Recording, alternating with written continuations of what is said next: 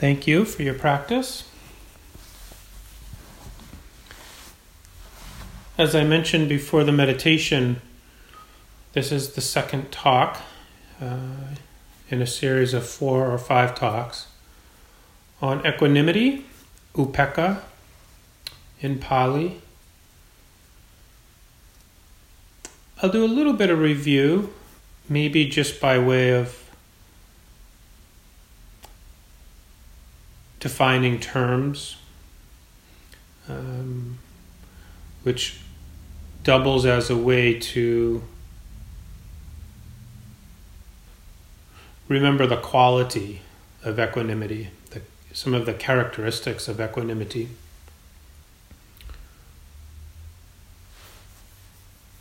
So again, equanimity is upekkha in Pali. Equanimity is one of the 4 divine abodes or boundless realms. Boundless realms. So pointing toward the notion that the mind isn't always constricted or contracted or confined by concepts that limit us. This boundlessness is pointing toward a quality of spaciousness. The Tibetans, I think, more than Theravada teachers, tend to talk a lot about spaciousness. Spaciousness, boundless, without boundaries, inclusive, absent reactivity, absent unwholesome.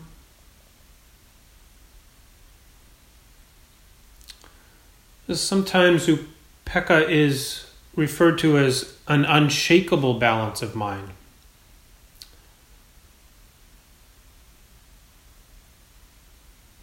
I was once told a story about someone practicing a very long retreat in Myanmar who had temporarily taken up the habit of eating very raw bananas with the peel still on them to see if it would disrupt their equanimity. So it's kind of a silly story, nor do I know why one would do such a thing, or even if that story is true, but I can say I'm comfortable saying that there are certain places or times, if you will, a certain set of conditions that can come together, and the stability of the mind is hard to break, it's hard to disrupt. And that's probably not too familiar to most of us, to many of us, and it's particularly not the norm of the mind caught up in the day-to-day reality of living in samsara. My experience with sustained periods of equanimity have been retreat experiences, when the mind is very protected by the container of practice that is being suggested, being offered, and when there's a lot of opportunity for renunciation. I would say that the protection of the mind and the renunciation go together on retreat. And so we, first in renunciation, eliminate some of the external or material or interpersonal distractions so that the mind can begin to settle. And then we're able to explore a deeper meaning of renunciation, which is that of moving away from or renouncing unwholesome habits of mind, the things that we do that facilitate dukkha. All of this leading to a mind that is both aware of but not reactive to external and internal conditions. So the mind stays very, very balanced.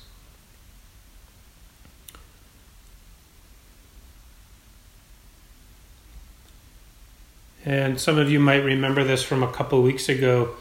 Bhikkhu Bodhi sometimes talks about equanimity as neutrality of mind.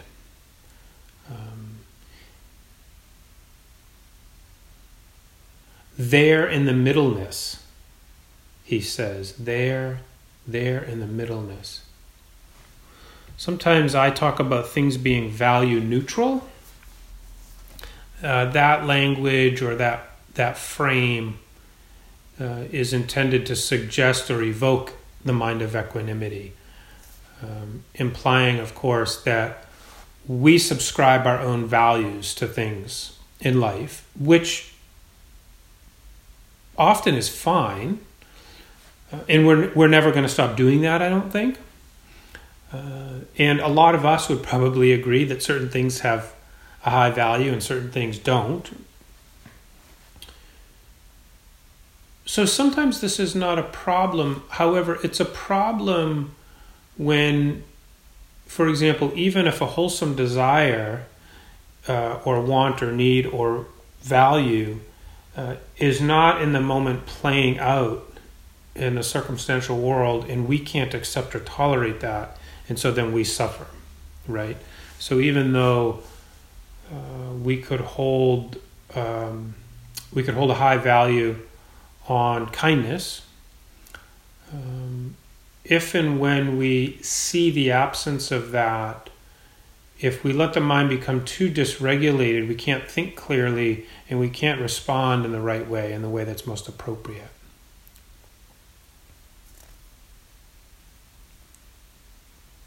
So there in the middle between reactions that are too far left or right or up or down, such that they pull us away from being able to relate to life in the moment in a way that's appropriate or helpful or skillful.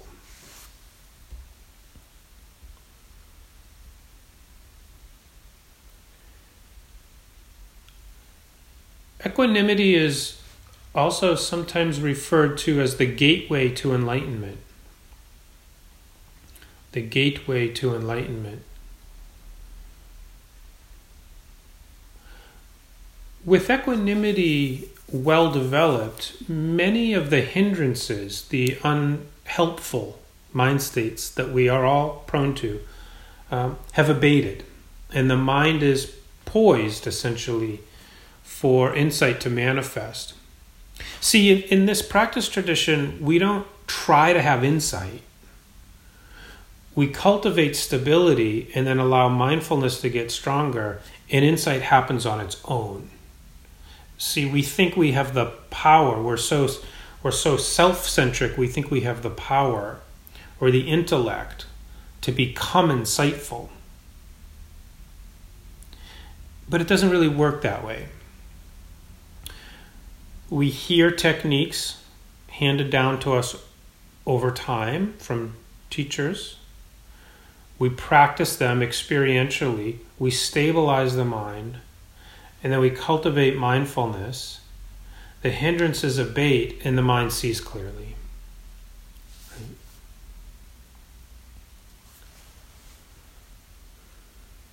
With mindfulness, with investigation, with effort, with joy, with tranquility, and with concentration cultivated, equanimity is sure to be the result.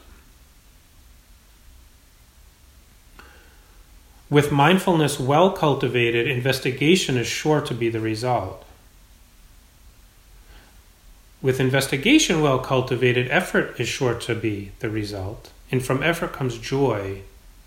And from joy comes tranquility, which leads to concentration, from which equanimity emerges. This is the 7 factors of awakening.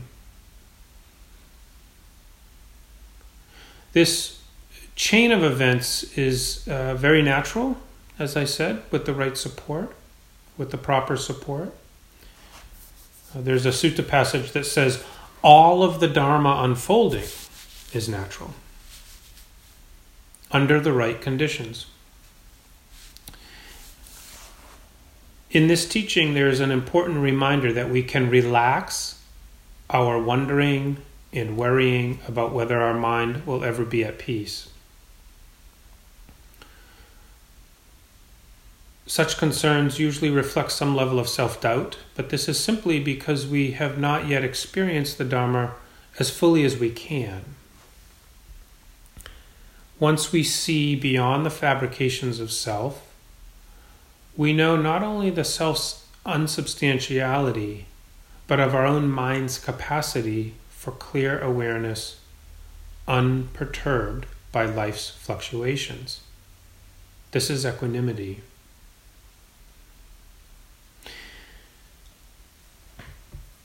When equanimity is present, it's not that we don't want things to be different on some level. And it's not that we've given up whatever work we do in our own lives, in our communities, or in the world, or our communities, or in the world, for things to in the future be different. It's rather in the present moment we've dropped aversion, clinging, grasping, so that the mind can be at peace and we can perceive things within and around ourselves clearly. So we're not making any great sacrifice. We're probably not even making any compromises around the higher order things that we want for ourselves, for each other, and for the world we live in. Equanimity is not numbing out.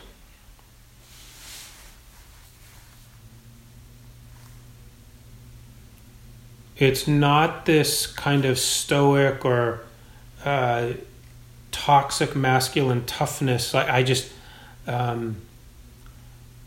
It's not an absence of feeling or connection. It's quite the opposite. It's a felt sense of what's really happening within and around, coupled with a wise view that this, whatever this is, this happiness, this sadness, this depression, this anger, this frustration, this is a natural, this is samsara. This is how samsara is. This is what it's like to have a mind and a body and a dualistic consciousness that sees things and people and ideas as against oneself. This is how it is to have things not go the way we want. This is samsara.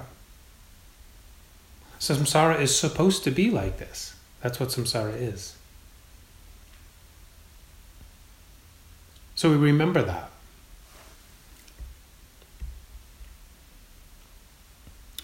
Just as the Dharma's unfolding is mysterious, there's also a logic to the Dharma. The Dharma, as I mentioned, is fairly reliable if we apply effort, patience. I think humility is important. First, we stabilize the mind by bringing discursive thought under control. We can call that concentration practice. Then the hindrances begin to weaken. And as the hindrances have less influence on the habits of mind, the conditions are right for the awakening factors to arise. Alongside and upholding equanimity, mindfulness, investigation, effort, joy, tranquility, and concentration.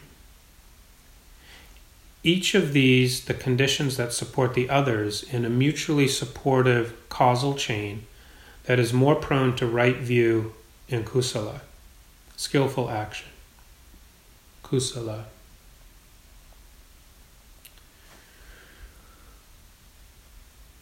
Practicing equanimity, I think, in a sense, is putting wisdom to the test.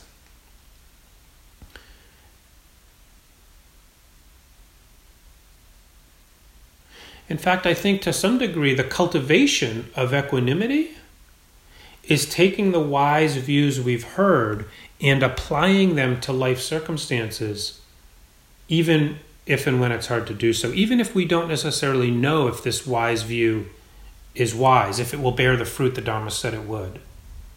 But we make an effort, we recollect a teaching, we find ourselves in a situation, we notice the reactivity occurring, or the blame, we're blaming someone else. and we feel ourselves preparing to say something hostile, we think that will make us feel better. We think it will protect us in some way. And maybe we remember certain teachings on non-reactivity and compassion.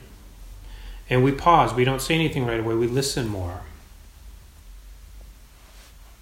We remember that this person has a long history like ours and experience myriad forms of suffering every day of their life. Dukkha, every day. Every day, every person experiences dukkha. And so maybe in this one moment, we realize that in not reacting so quickly, so promptly, so habitually, our own mind settles a little bit. Maybe we even see or remember something that we appreciate about this other person. The mind grows balanced, or at least less dysregulated than it normally would.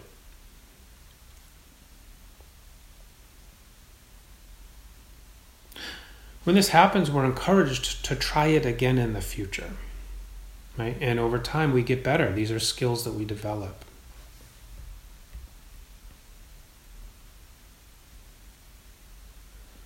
So practicing equanimity is putting wisdom to the test. When we practice equanimity, we assume certain views and habits associated with the self to be unrepresentative of reality, not attuned with our true nature, and heed the advice of meditators handed down over thousands of years of practice. In a way, all effort at equanimity expresses a desire to understand anatta, not self.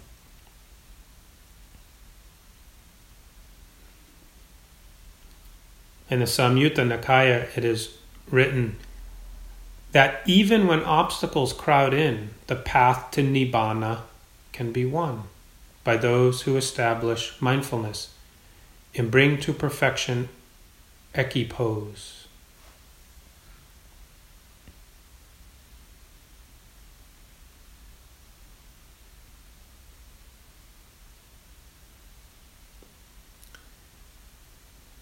In the early teachings of Siddhartha Gautama, the Buddha, equanimity is discussed in relationship to the 8 worldly winds.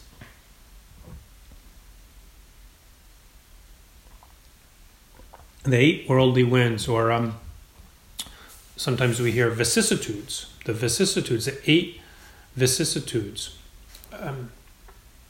Vicissitude is a change of circumstances or a change of fortune, typically one that is unwelcome or unpleasant.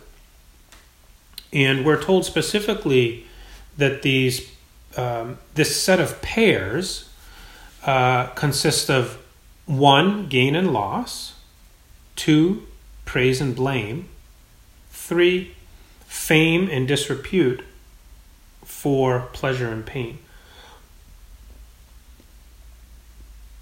So tonight we'll look at the 8 worldly winds in the context of upekkha, equanimity. First thing that's important to say is that the list of worldly winds is comprised of inevitable experiences. And I think actually for meditators who are cultivating a practice,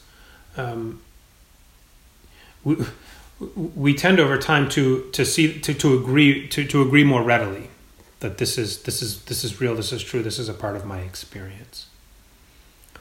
In fact, I think if we're both aware, honest, and humble, we'll see probably that we're cycling through these worldly winds all day long.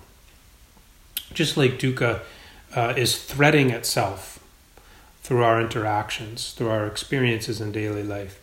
Much of that dukkha is in relationship to, in proportion to these vicissitudes, these changing phenomena, these changing experiences that we must go through. So these are inevitable. The 8 worldly winds, they are the endlessly changing conditions that we cycle through in our life, they are samsara. We cannot escape them unless through wisdom and equanimity. And even then, we only escape the suffering associated with them. Rather, we don't actually make them go away. Similarly, when we don't notice the worldly winds, something is getting in the way of this recognition. Escapism, distraction, numbing out, repression, addiction, a lack of humility, a lack of honesty, denial. Through turning our attention toward the 8 worldly winds of gain and loss, praise and blame, fame and disrepute, pleasure and pain, in learning to work with them, we develop balance. And we are less distraught as these inevitable forces make their way through our lives.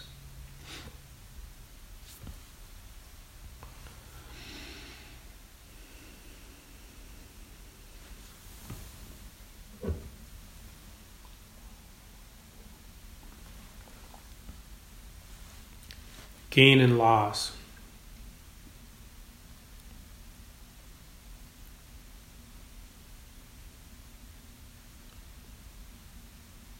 Even just a change of temperature is experienced as a gain or loss.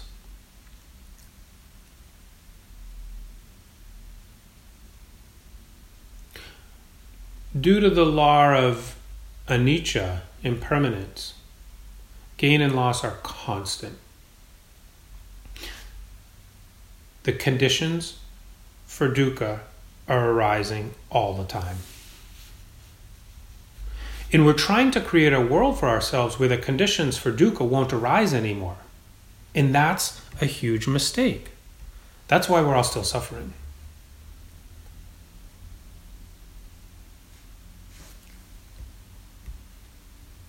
Due to the law of anicca, gain and loss are constant.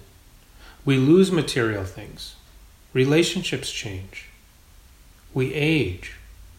Our health deteriorates. People's view of us changes.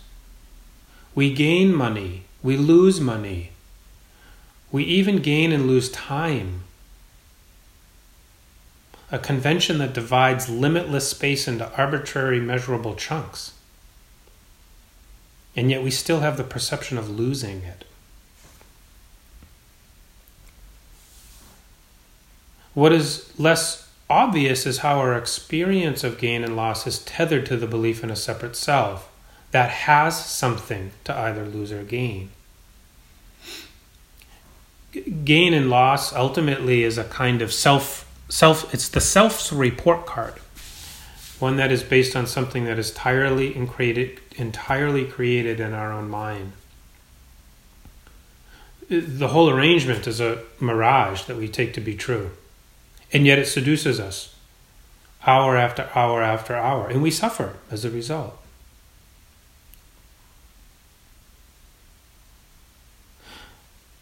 We worry about loss. We suffer a kind of loss by imagination before it even happens.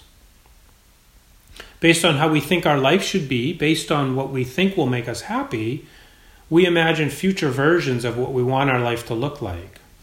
We spend quite a lot of time doing this. And then we suffer because we think that we will only be happy if our life unfolds according to this imaginative view.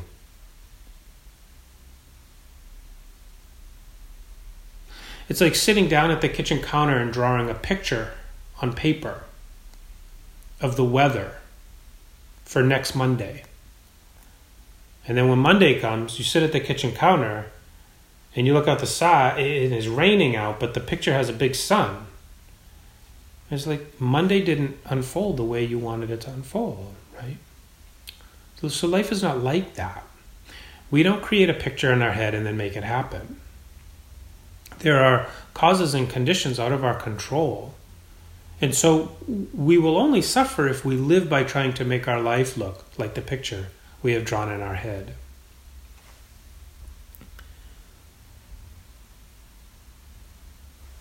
The same can be said of a similar phenomenon, which is suffering loss before it happens.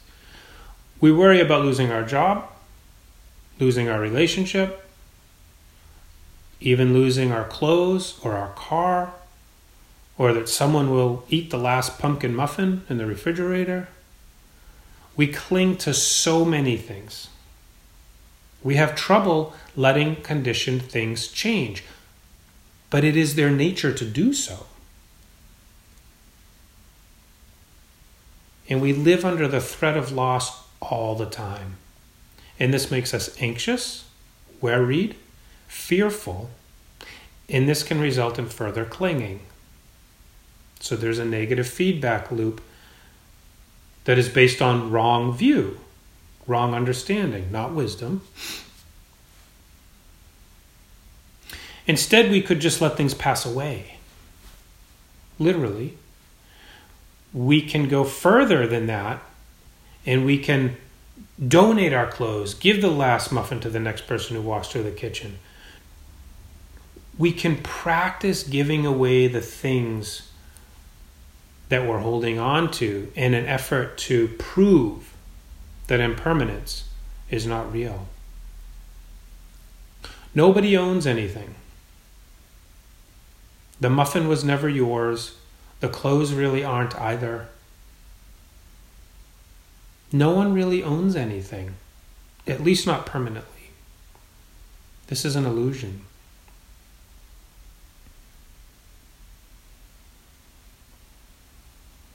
And the practice of the 5 daily recollections, which we've done a fair amount of together, it is said, "My only true possessions are the fruits of my actions." My only true possessions are the fruits of my actions.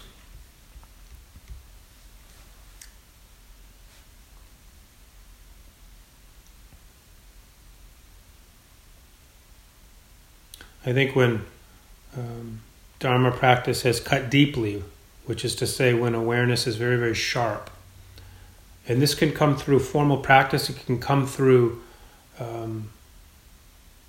It can often come through pain or significant loss, like the death of someone. This kind of sensitivity that is intended to be cultivated through the 5 recollections arises on its own accord. Just this basic sense that really what matters most is how I show up in this moment. That is actually the most important thing. And am I kind? Am I present? Am I fearful?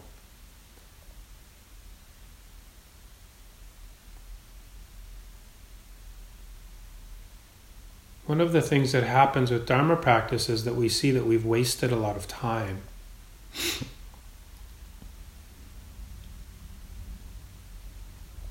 This is actually a good thing. It creates samvega, spiritual urgency. So the Dharma teaches us how to watch the clinging mind to see how it fixates on certain things. When we want things and don't get them, we experience a sense of loss. When we get what we want, we feel temporarily like we are one up in the dizzying game of loss and gain. However, what we never seem to understand is why this game never ends, or worse, why we choose to keep playing it, even though it is so painful to us. It doesn't have to be like this.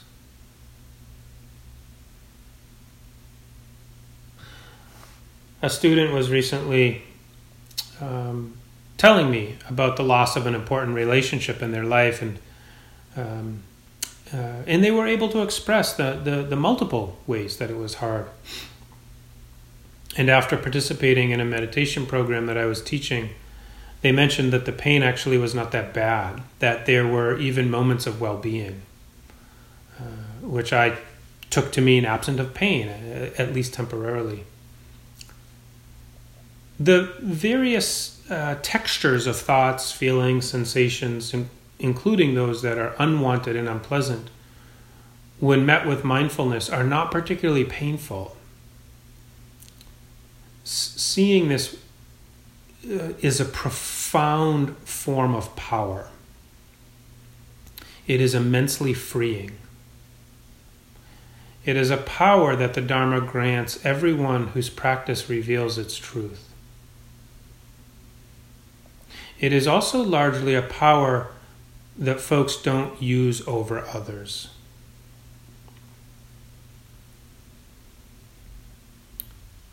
In the Dhammapada it is written, winning gives birth to hostility.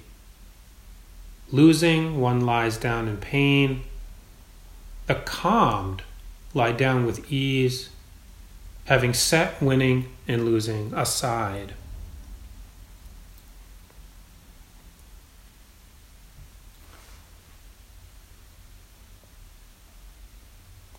The second pair of worldly winds is praise and blame.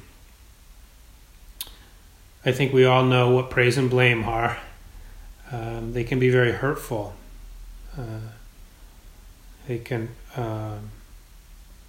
The phrase is, my feelings were hurt, right? And we all know what praise and blame feel like. We all know what it feels like to have our feelings hurt. I think it's just as useful to be able to recognize when our sense of self is inflated. Like, I don't know if I have a phrase for that, like when our feathers are puffed up because we've done something well or we think we've done something well. It's good to have confidence. It's good to feel proud in a certain sense. But this puffed up sense of the self as good or right or righteous can be very, very problematic. We become separate somehow, different in our perception than others, right? Maybe deserving in some way. It's very problematic. As a general rule, we perceive one as good and one as bad. Praise is good, of course. Blame is bad. And thus we want one and we don't want the other. It's pretty simple. However, this means that we are only open to one kind of experience. But in this category, there are two experiences, just like in every other category. Our learned response to praise and blame cuts us off from half of our experience. We try to avoid blame, even though that is impossible, dismissing anything that confronts our made-up sense of self, our made-up sense of who we are. This is often, I might argue, because we don't yet have the ability to hold the emotional disturbance of criticism. This changes as an understanding of anatta develops.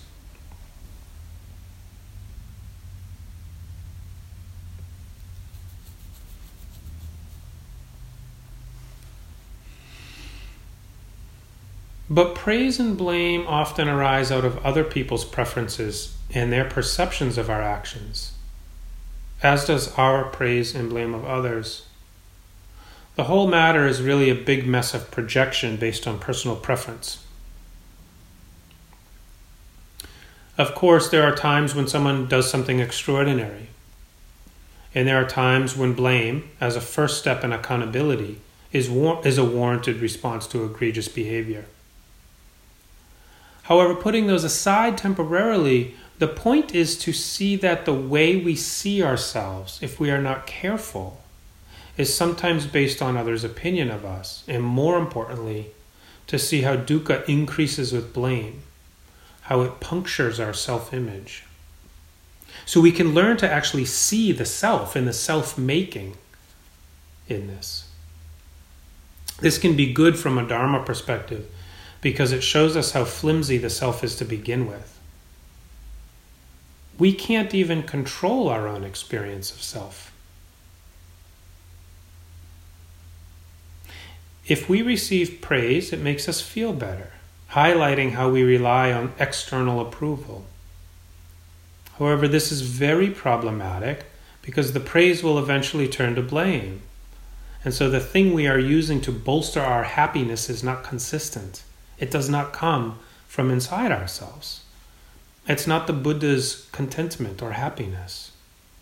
It's just getting what we want.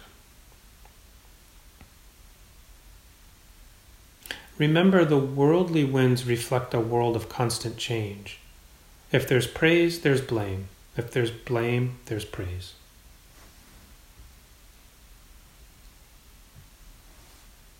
This is why the Dhamma teaches a happiness beyond concept, beyond self. A happiness content with the rising and passing of phenomena, not content with the disappearance of phenomena. Not content with the disappearance of the phenomena you don't like. Content with the rising and passing of phenomena.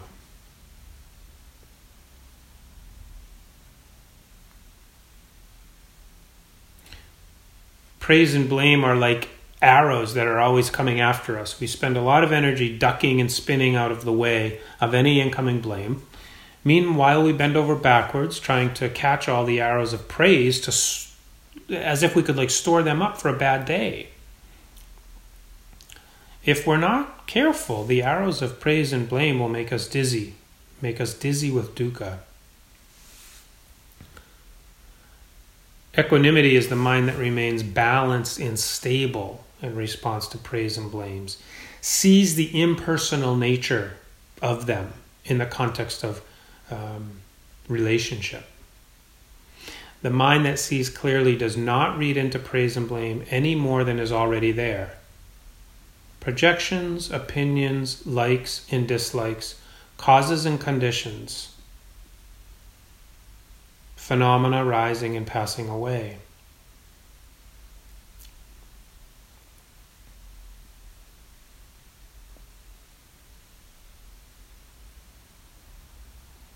The third pair of vicissitudes or worldly winds is fame and disrepute.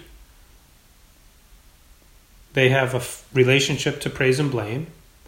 If there's too much praise, the result is fame. If there's too much blame, there's disrepute.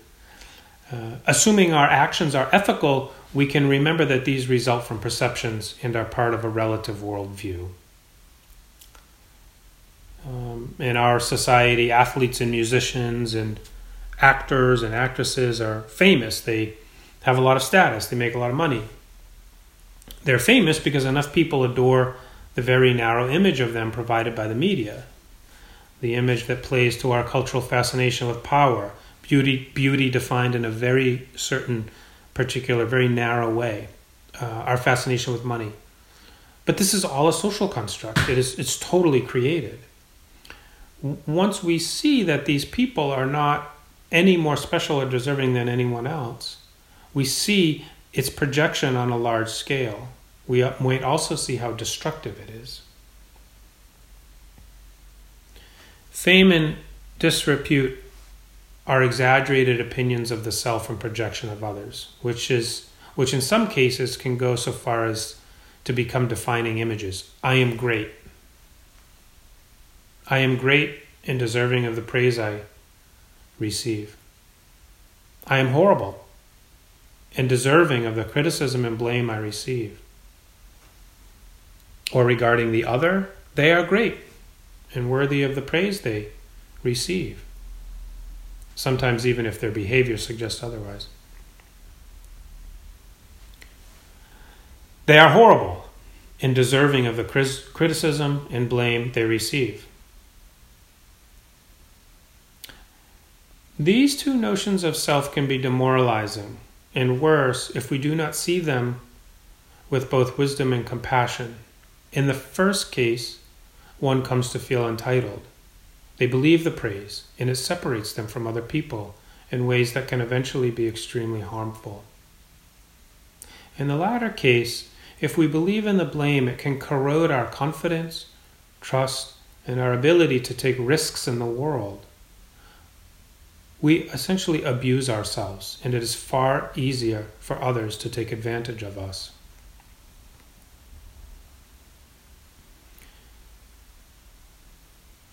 And in the final case, we have the two winds of pleasure and pain. Pleasure and pain get a lot of airtime in Buddhism, and they show up here again in the list of the 8 worldly winds, representing obvious and contrasting experiences in our life. Pleasure and pain, happiness and sorrow, both mental and physical well-being and suffering. There is an illusion at play here. On the one hand, when there is pain, we feel we have failed in some way, that we have done something wrong, that we have been outsmarted by some invisible evil force that is trying to make us unhappy.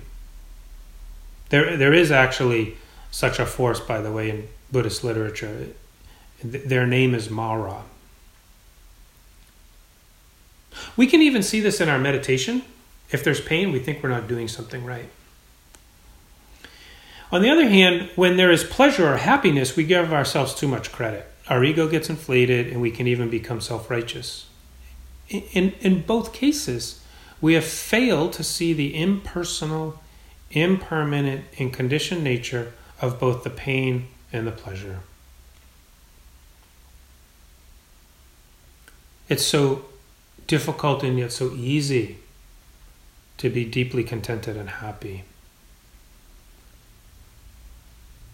But we cannot rest our hopes for happiness on the pain going away.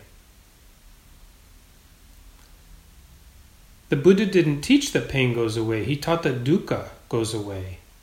And dukkha is a result of our response to the pain of life. The mind of equanimity knows that pleasure and pain constitute a natural cycle, and do not take the cycle personally, nor try to stop this cycle from happening in the first place. No less than we would try to stop a hurricane from hitting land with our bare hands. In fact, meditators with a well-developed practice have seen this very effort is what causes so much stress and suffering.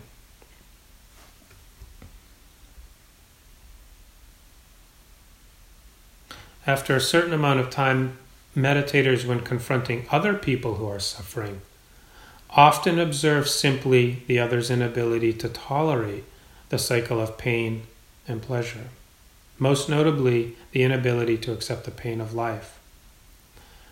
This can be sad, particularly if we have come to understand that it does not have to be that way. We can also feel inspired to help. It can be the source of compassion. This is what the Buddha did, I believe. He decided to teach people how to meditate so that they could see this truth for themselves, experience it directly.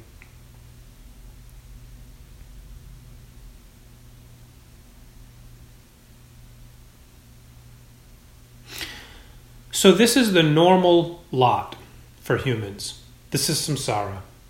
Add to this trauma that many of us are so prone to. It is no wonder things go with great difficulty for us.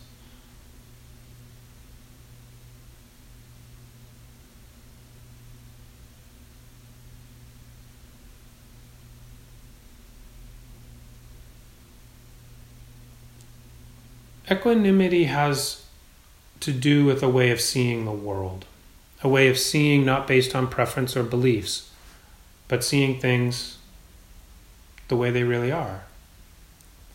Moment to moment, there is a basic recognition. This is all there is, and nothing else. It is seeing in a way that allows for our heart and mind to remain balanced and upright, rather than collapsing when things change or don't go as expected. Fundamentally, I think it is an ability to not invest so much in the agendas of the self, knowing that they too are conditioned. It is a seeing that allows for kindness and compassion while not making unrealistic demands on life or of others in the moment. It doesn't mean we don't want things to change, nor is it an agreement to let things remain as they are. It is just that in this moment, we see them as they are. This is all there is, and nothing else. This implies something about the law of wholesome change. It does not occur from a place of reactivity or attachment to view.